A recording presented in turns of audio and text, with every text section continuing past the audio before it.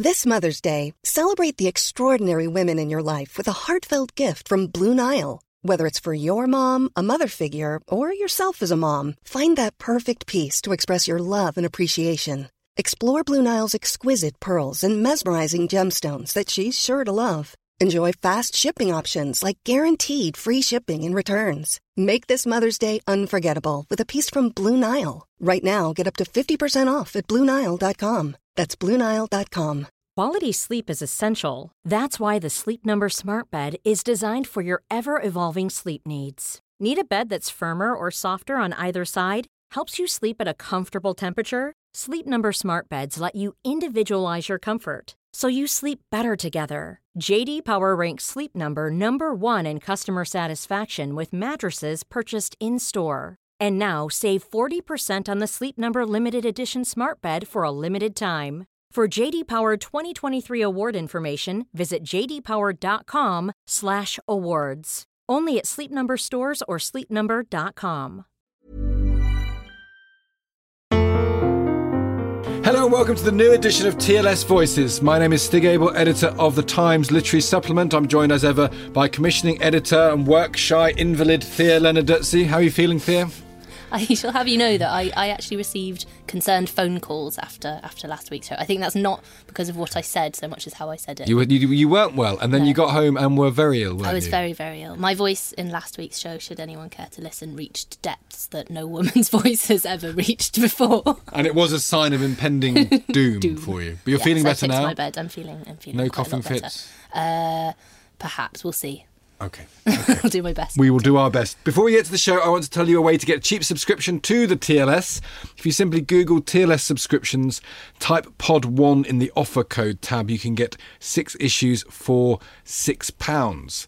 And I should remind you that if you want to support this podcast, please do review us on iTunes. We really do welcome that, especially, but not only, if you're very nice. Coming up on this week's show, we're going to be discussing women on horseback with Jerry Kimber, the role of women in the rise of the Western. We've also sent our consulting editor on the arts, Anna Vo, out to the David Hockney exhibition at the Tate Britain. It's fastest ever selling arts show, I believe. Anna has been talking to Andrew Wilson, one of the curators, and finally we'll be exploring that small and insignificant question as to what makes a successful book. Daisy Hildyard will give us all the answers. One of the great myths in America is that of the lonesome cowboy, stubbled and austere, fighting evil against the glinting backdrop of a hard-scrabble landscape, a kind of epitome of maleness. But as Jerry Kimber sees in her review of 3 books set in the American world of the Gilded Age, women were instrumental in the story of Westerns. First, female authors led the drive for improved quality in Western novel writing at the turn of the 19th century, trying to reclaim the genre from dime novel pulp fiction. The first quality Western, The Administratics, it's a very strange title, The Administratics, was written by a suffragist from Colorado called Emma Ghent Curtis in 1889, 13 years before Owen Wister wrote The Virginian, widely held to be the model for the reinvented genre and a very good novel too. So what precisely is the female influence on this purportedly masculine genre? And speaking of women with guns, we may also get into another book Jerry reviews, the story of a bloody murder by the notorious Mrs. Clem. Jerry Kimber joins Thea and me now. Tell us, because I remember reading The Virginian, I really liked it, I read it in college, but I'd never heard of The Administratics before. What's it like? Tell us about that. It was one of the most important books written by a female concerning the Western, but the most important one for me was the novel Cojewi by Mourning Dove. Okay, tell us about that. She was one of the very first Native American women to have a book published. I think there were only 2 before her. There was a female protagonist, which was unusual in itself. She portrayed mixed race relationships and marriage, which had taken place ever since the Westerners had gone to conquer the West. Pretty Native American girls were very often taken up by the conquering European males. This book was absolutely groundbreaking in its importance for showcasing an indigenous culture using the genre of the Western, which was so male dominated, and in particular dominated by a European tradition, which had nothing to do with the Native Americans. That was true even when it was written by women. I mean, one of the striking things from your review, that even though there were female novelists, they were tending to write novels about male heroes where they might comment on the difficulty of the life for Western women, but it wasn't really seeking to sort of break the mould too much. Is this an exception? No, not at all. They were centred around their own culture and gender expectation. That was their war. Their war was never about the vicious cruelty being perpetrated upon the indigenous peoples of America. They had their own axes to grind, and that was about gender inequality and class to a certain extent as well. And it was only with Mourning Dove's novel that, from a fiction point of view, started to think about the role of the Native American in such novels. Did Mourning Dove sort of problematise the racial opposition there? Did she sort of create more sympathetic characters? She did. It was, the title of the book was Kojewi, the Half-Blood. It was, so even from the title itself, it's that sort of white man notion, isn't it? Of I'm sure the Native Americans didn't call themselves half-bloods. That was a sort of a Western fixation on what they had become, half-bloods. It's the plight of the mixed blood, or breed, as they were also known, who live in both white and Indian cultures. Many Native Americans had Indian mothers and white fathers. That was quite common.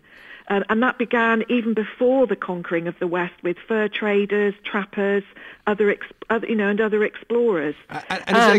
Is it a good novel, Joe? I mean, is it one of those? I mean, was it influential, or was it just? Did it end up a curiosity, a kind of the exception? But absolutely the latter. Much more of a curiosity. It's only Victoria Lamont has done a lot to reinvigorate this tradition, and to reinvigorate Mourning Dove and other writers like her, who were trying to do something with the Western from a feminist perspective, which most of us never think about that.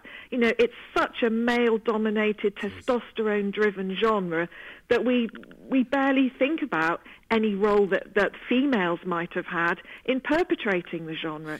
You mentioned in the piece also Annie Oakley, a sort of rodeo cowgirl, and you say that they were seen as the first ever female athletes. If we're thinking of the West as something which is kind of male-dominated in a particular type of macho world, how do rodeo cowgirls fit into that world? Because they had freedom. In my review, I talk about how a lot of women at this time, when Westerners were colonising the West and taking it away from the indigenous peoples, the lot of women was dire. I mean, the lot of the men wasn't much better, but the women had almost no agency. They cooked, they cleaned, they grew vegetables. It was a hard life. But then you have these women, sharpshooting in Buffalo Bill's Wild West show, and they were as the book explains, they were feminized versions of the Western male hero. They became heroines, and boy, did they have agency.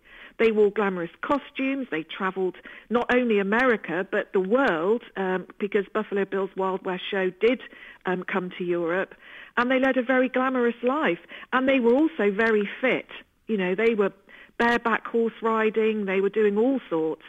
And to that surprising extent that they were known as the first group of professional women athletes in North America. Well, let's talk about another woman who perhaps was judged differently for her attempt to be independent, because the third book that you review is about Mrs. Nancy Clem, who was a beautiful, fascinating and clever woman, and perhaps therefore was caught up in this double murder of Jacob and Nancy Young in 1868. What do you take from the story? It became a sort of notorious case, didn't it?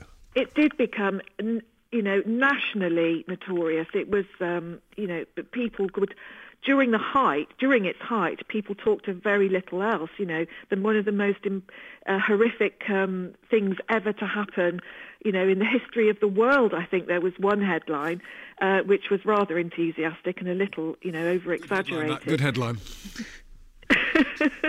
But it was very strange. Even now, no one really knows what happened. That no one knows if Mrs. Clem was guilty or innocent. And she was acquitted. I mean, she was tried, wasn't she? And she was acquitted. 4 times. 4 times she was tried. She was found guilty on one of the trials and did spend some time in prison. But she had very good lawyers who then fought her cause, and she was eventually acquitted. Much of the fascination around her, though, wasn't even so much to do with the crime, so much as to do with the fact that this was a woman who was... Exactly. And we're back to that idea of the role of women again. Mrs. Clem ran a sort of very covert brokerage service, borrowing money from people who had it, offering them very high interest rates, lending it to other people, again at high interest rates. But the whole thing was unsustainable. When the people who had loaned her the money wanted it back with interest rates, sometimes she was able to give it, other times she refused. And, it was a system that was always going to crash. And one of her, she had 2 male partners.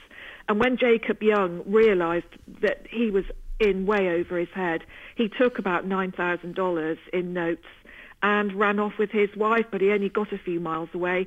And he was found the next day brutally murdered. He'd been shot in the head. His wife had also been shot with a different gun and burnt from the sort of neck downwards. It was a really gruesome murder. And at this remove, what does the person who wrote the book think?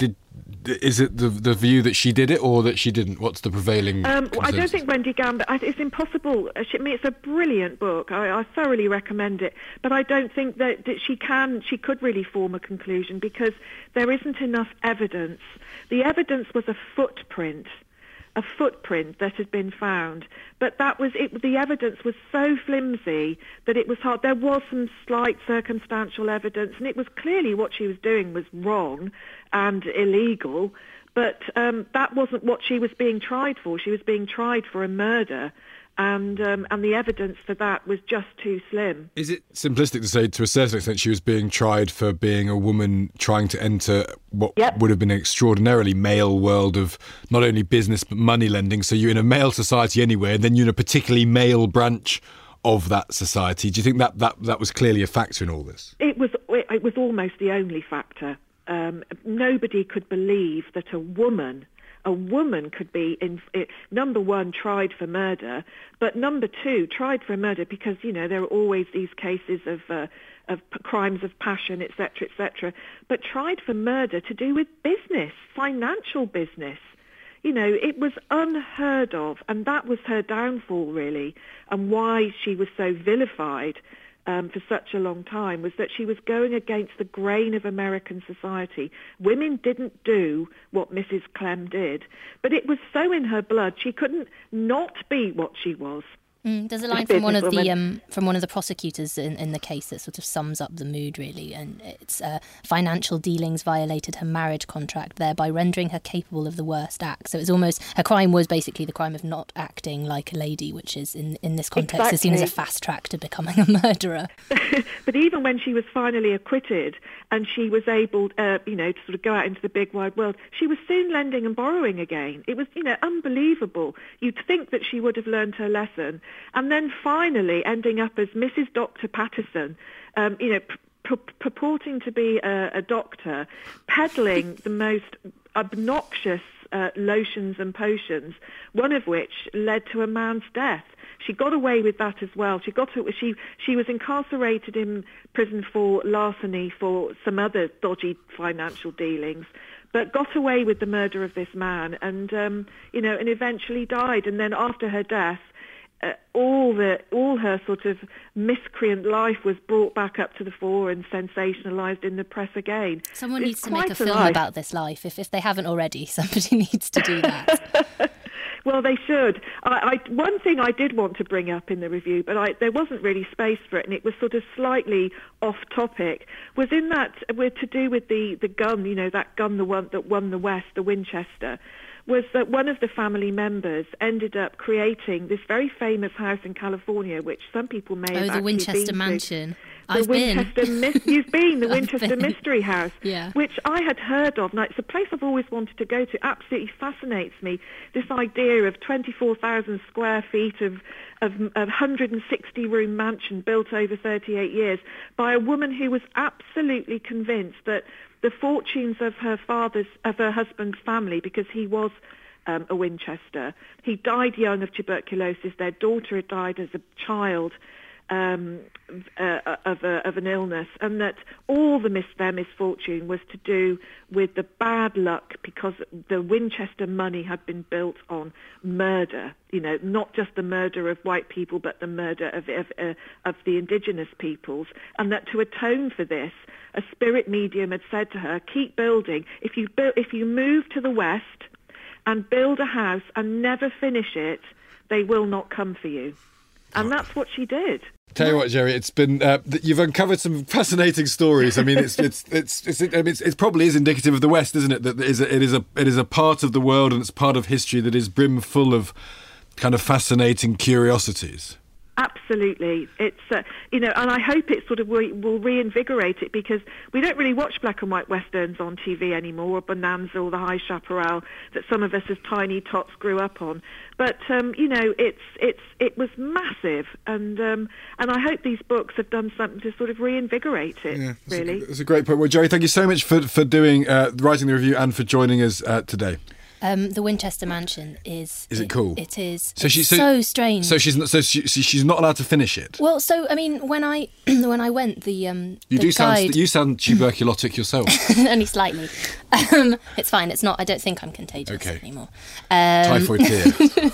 But at the mansion, the guide was saying that it wasn't so much that she was told that she must never finish it. It was that she was building all of these annexes and additions to the house to sort of throw the ghosts of those that they had killed over the years off course. So you'll open a cupboard and there's half a staircase, or a staircase that's upside down to fool the ghosts. And she would every night sleep in a different part of the house, so that they would never find her. Just when you think the gun history of America can't get any stranger, it always does, doesn't it? Everything about guns in America is ultimately puzzling, isn't it? Mm-hmm. It's just an extraordinary thing that the feeling that they've correctly feeling that her fortune comes from the death of people. And then now the fact that guns are still so fetishised in America. And the stats always get, but 30 people are murdered every year by armed toddlers in America. I know it gets used a lot, but it's still it never fails to. It is still effectively astonishing, isn't it? And this Western thing we've been talking about, the Western myths, the idea of the rugged individual man who has to sort of protect. There's a bit of kind of Emersonian transcendentalism, self-reliance in it. There's a bit of, but it's based on the ability to defend your lands, to push ever westward, to take what you think is yours. And that's a very resonant myth, isn't it? Yeah, and I wonder how transferable it is. We ran out of time there with Geri, but I know that she's written about Catherine Mansfield and Janet Frame, so there's a New Zealand connection, and I wondered whether other places that had a similar history had a similar literary flourishing as well. So, say in New Zealand, where you've got the West Coast, and they had a gold rush and these wild frontier towns and indigenous peoples who were killed, and Australia as well, and Australia, yes. I don't know, answers on a postcard or something. But I mean, I'd love to know whether the Western tradition is replicated. Frontier around the literature, world. how global is frontier literature? Yeah, we should look into that. That's a great point. We have to move on. The painter David Hockney is being honoured by a retrospective at the Tate Britain, tracing his career from the early sketches of the 1960s to previously unseen new paintings.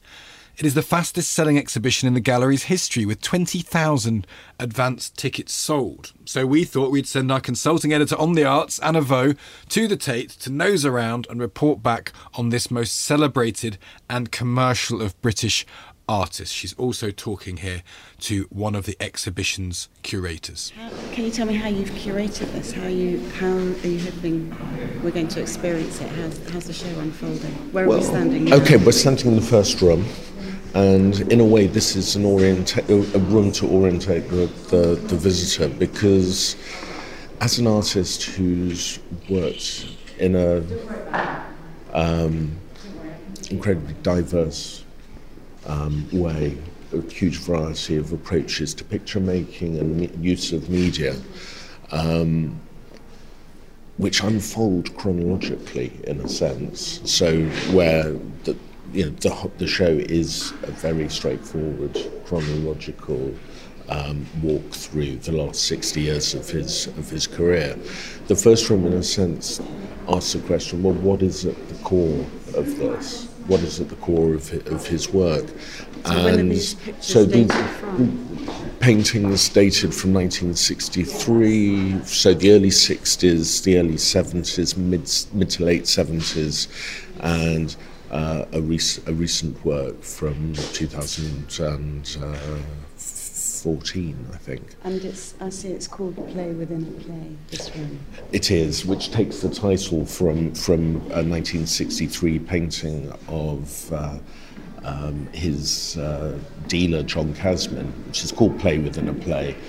And do you want to describe what's going on? Yes, absolutely. So here we've got an image of a man with his hands held up, pressed against a sheet of perspex, and it derives from a photograph of Casmin pressed against the glass door of his gallery in Bond Street.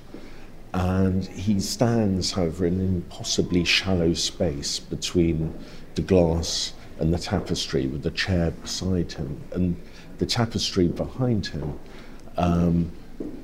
in a way, is playing on a number of things. So a curtain appears in a large number of David Hockney's works through the 60s, very much as a signal for a theatre of representation, sort of the play of artifice. In a way, it stands as one sign for the act of representation. And here, the curtain is a tapestry. It may be even a theatre curtain, a drop curtain perhaps, or a flat even, though it's got tassels around it. And on the tapestry is a landscape with figures. There's what looks like a solid rainbow casting a shadow, which is a bit strange, and there's elongated figures. Through the 60s, he paints a number of figures almost as hieratic kind of ancient monuments. Well, she looks very Egyptian. Very Egyptian or Assyrian, yeah. But this idea of, a shallow layering of different kinds of reality. You've got the real material of perspex. Right. Casmin pressed against it. Well, he looks very trapped. Very trapped, and his hands and nose and his the bottom of his jacket are brushing against the perspex, leaving an imprint. And the imprint, however, is on our side of the perspex. It's not underneath; it's on our side. Can you show me how this is picked up in the? Yeah, sure. I mean, basically, what if we look at this painting,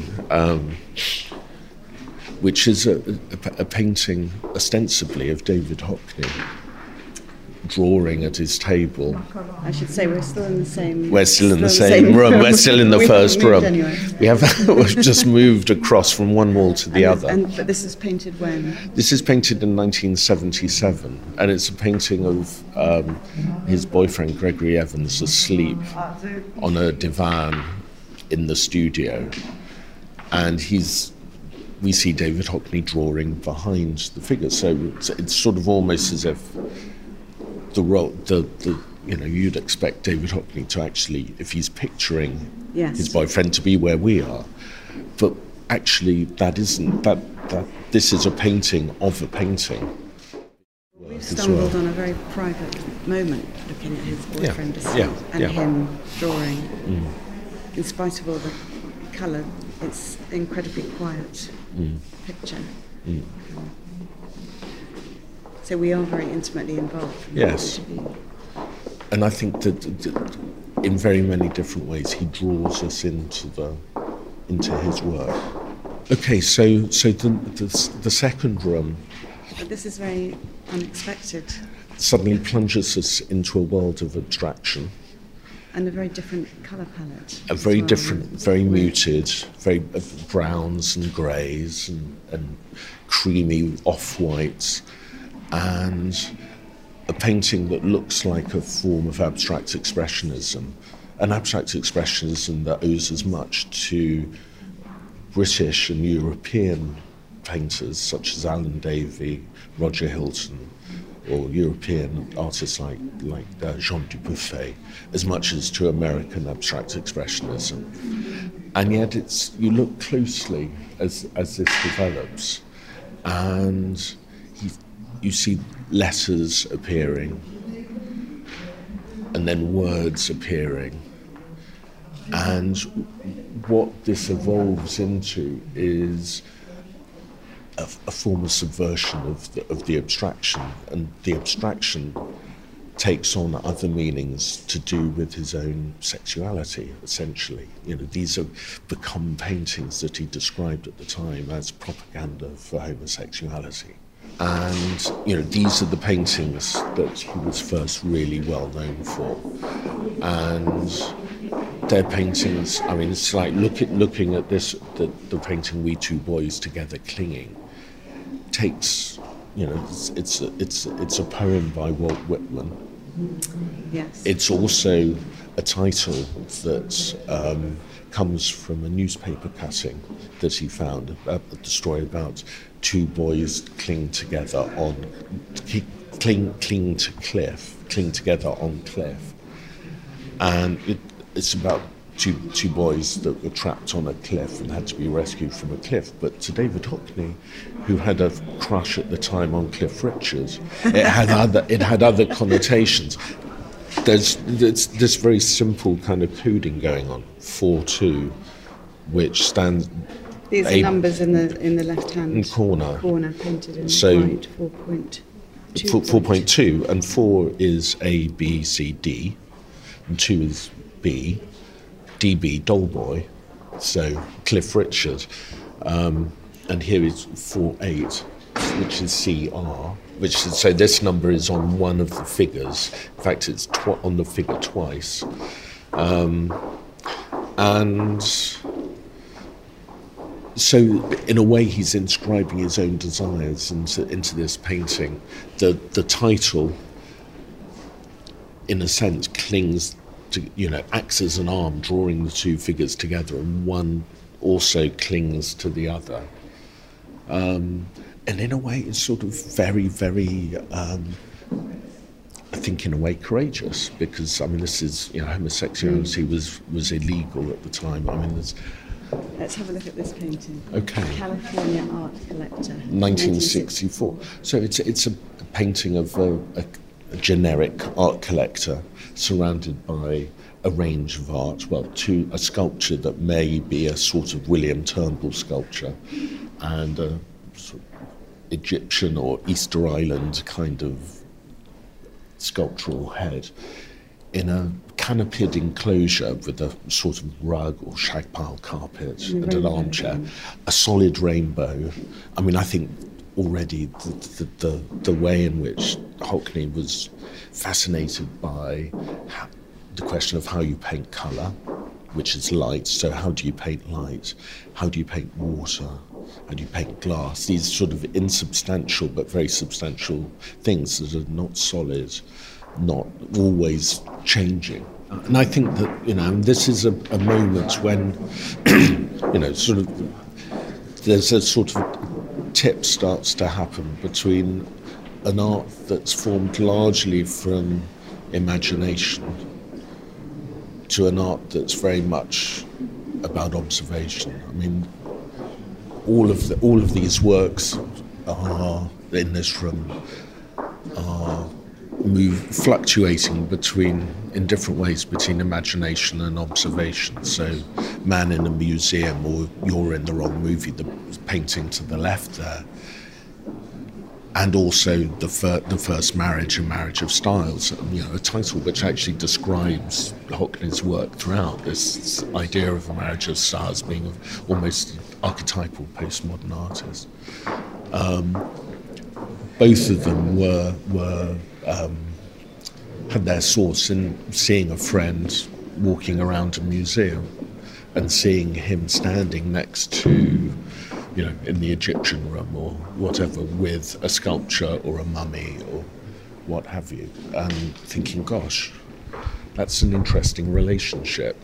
And I think when we go into the next room, we'll see how that shifts, looking forward towards the double portraits, where the subject of the work becomes not only the urge towards a new form of naturalism, but also making a painting that is about relationships, and so an emotional spark between the two people depicted, but also between David Hockney as the third participant. Quality sleep is essential. That's why the Sleep Number Smart Bed is designed for your ever-evolving sleep needs. Need a bed that's firmer or softer on either side? Helps you sleep at a comfortable temperature? Sleep Number Smart Beds let you individualize your comfort, so you sleep better together. J.D. Power ranks Sleep Number number 1 in customer satisfaction with mattresses purchased in-store. And now save 40% on the Sleep Number Limited Edition Smart Bed for a limited time. For J.D. Power 2023 award information, visit jdpower.com/awards. Only at Sleep Number stores or sleepnumber.com. Ready to pop the question? The jewelers at BlueNile.com have got sparkle down to a science with beautiful lab-grown diamonds worthy of your most brilliant moments. Their lab-grown diamonds are independently graded and guaranteed identical to natural diamonds, and they're ready to ship to your door. Go to BlueNile.com and use promo code LISTEN to get $50 off your purchase of $500 or more. That's code LISTEN at BlueNile.com for $50 off. BlueNile.com, code LISTEN. When you make decisions for your company, you look for the no-brainers. If you have a lot of mailing to do, Stamps.com is the ultimate no-brainer. Use the Stamps.com mobile app to mail everything you need to keep your business running with up to 89% off USPS and UPS. Make the same no-brainer decision as over 1 million other businesses with Stamps.com. Use code PROGRAM for a special offer. That's Stamps.com, code PROGRAM. In the relationship, which is us. Yeah. Thea, where do you stand on Hockney? Is he important to you? Is he important to the country, to the world? I was about to say I own a few Hockneys, but of course I don't. I own a few Hockney prints. I definitely want to go and see this show. I think I will probably be disappointed.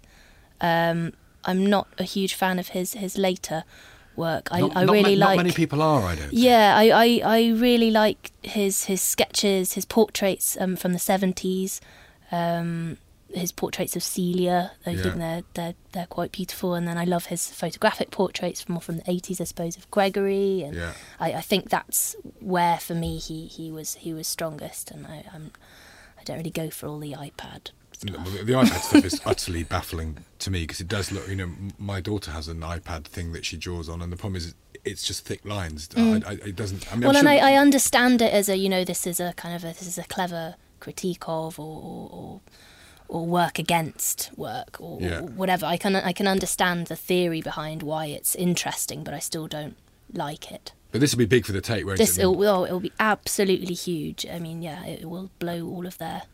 And they'll make some money. Yeah, exactly. That's what I mean. They'll make an absolute fortune, because I can't think of anyone who has as big a position in British art. There's probably not a living. I wonder if there's a living artist that could rival him for this level of commercial attention.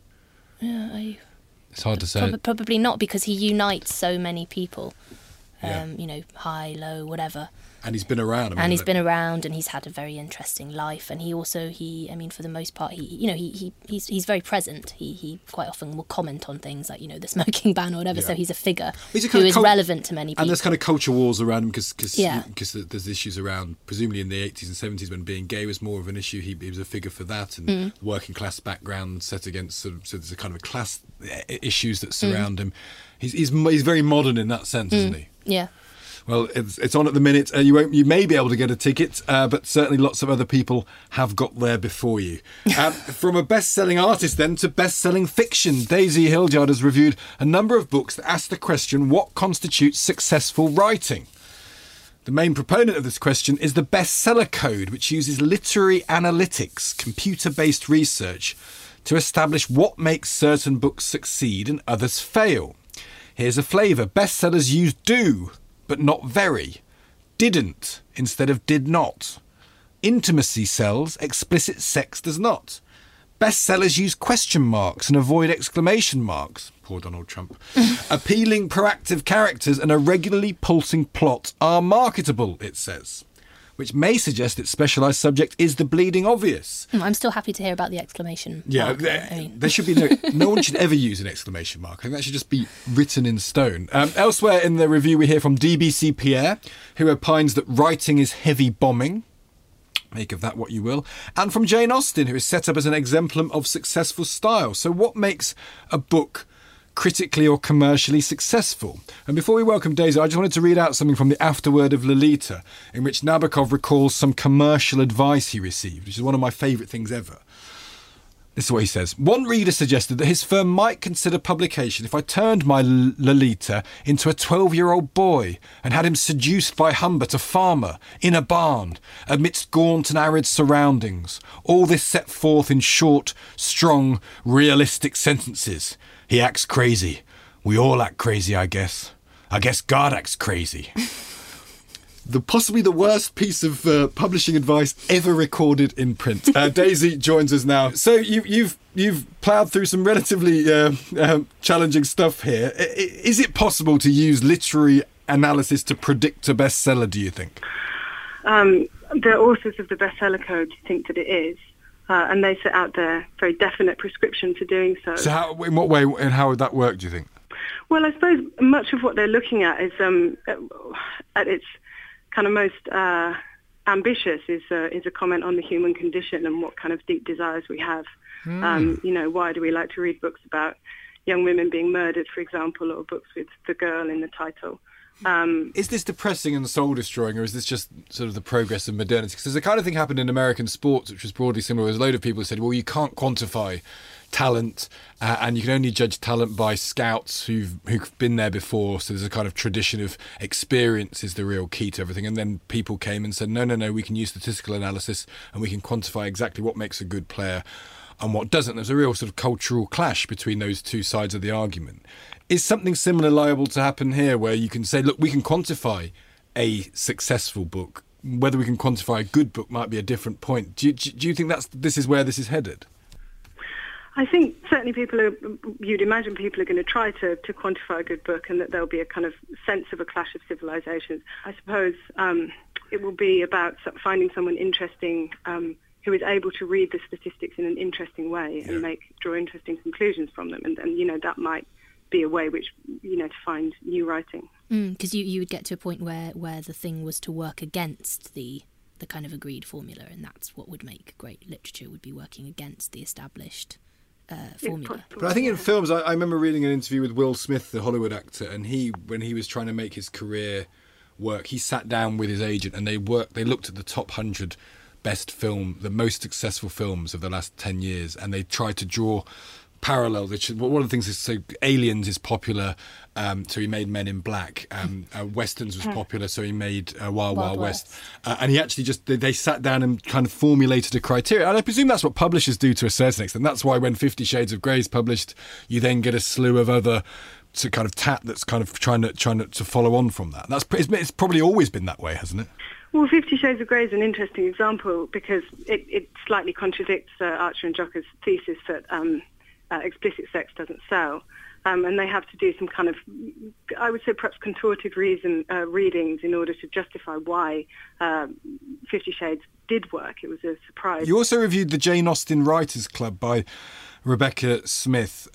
What advice did you get from Austen from Beyond the Grave, and did the setup of the book work for you? The setup of the book was questionable for me in that I felt that there was a great deal of quotation from Austen and not much from Smith. So I felt that I was really enjoying reading some of Austen's letters and notes, but that there wasn't so much transition between reading Austen and seeing how the way in which she wrote could be useful to novice writers. I think this is a book very much for people who are tentative about writing. Jane Austen's very trendy at the minute. Obviously, it's the bicentennial.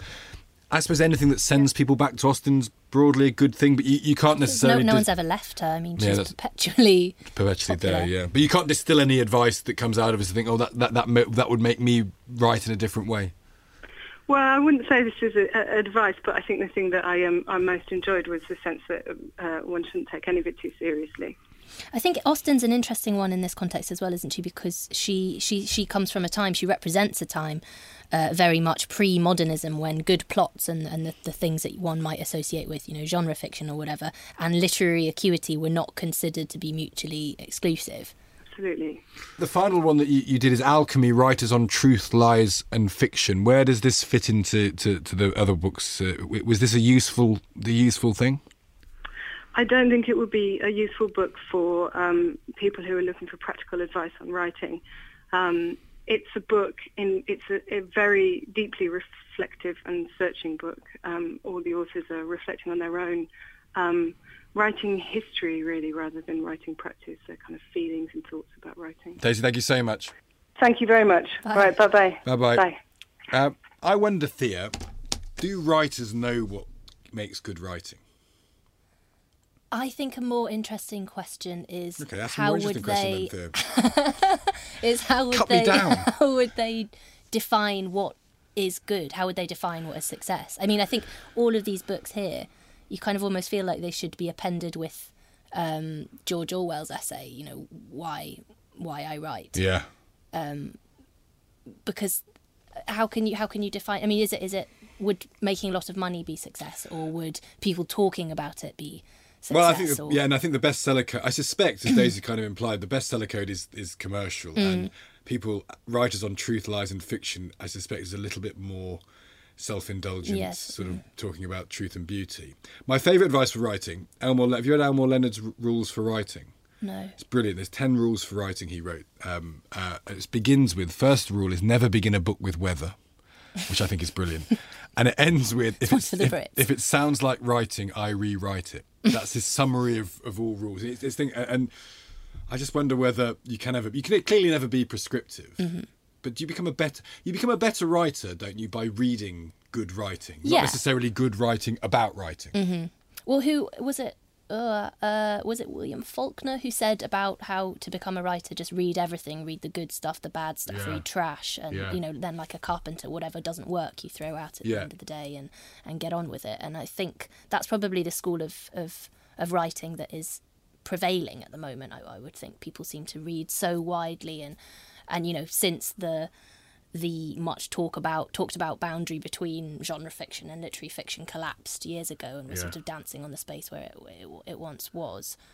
People draw from all different sources. Yeah, it's interesting. I think well-written genre fiction has a sort of beauty, and it's the stuff that's doing best now.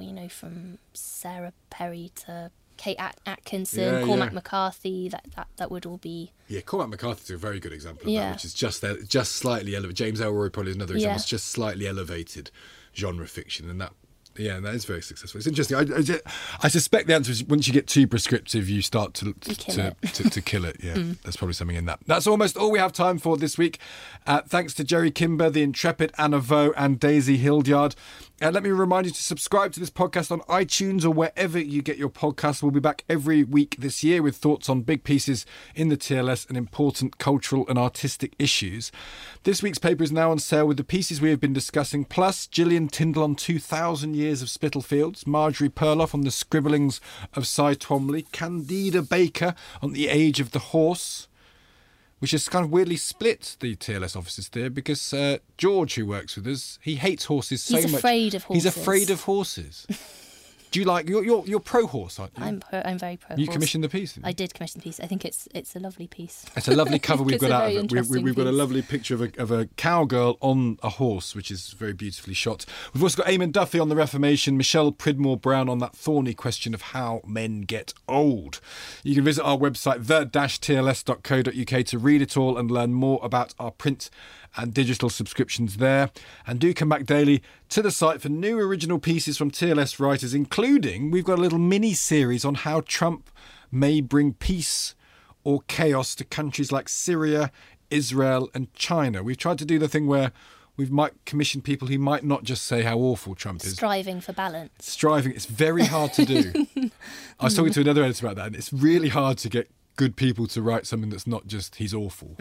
But we may have done that. Paul Thompson is written on the ethics of genetic modification, and our 20 questions come from Michael Chabon, who thinks Odin makes Jehovah look like a whiny, pissant, Trumpian toddler man. His words. He also doesn't like Fanny Price or Esther Summerson either. Someone else didn't like Fanny Price. Devaney Loza didn't like. Oh, she didn't, but Ben Markovitz did. Yeah. So she's divisive. Goes on.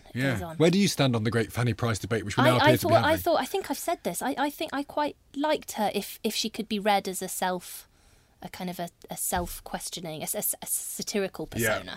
I think she's quite interesting. She's certainly not my least favourite character. No, isn't it interesting? She's. I would never have had her down as this divisive figure, but there you go. The great thing about 20 questions is it's amazing how we've now done about 20 or 30 of them, and it's people want to have a go at the Victorian kind of Austen or Victorian greats, and lots of Dickens. It's the stuff that they've been told. Oh, this is you can't question the greatness of this. Yeah. I wonder if we'll ever get anyone coming on and saying, that Shakespeare, I just can't. I can't be getting on with Shakespeare. Well, you say that, Thea, but Michael the Dr. Keynes, our Shakespearean expert. Oh, yes, of course. He did Shakespeare was overrated.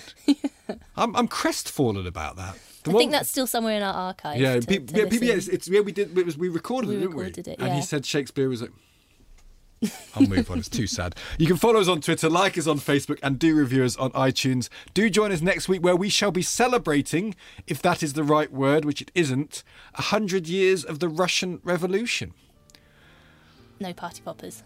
No, it'll be... Not even any cheese. No, yeah. We will have no workers' cheese to get through it. Until next time, from Thea and from me, goodbye.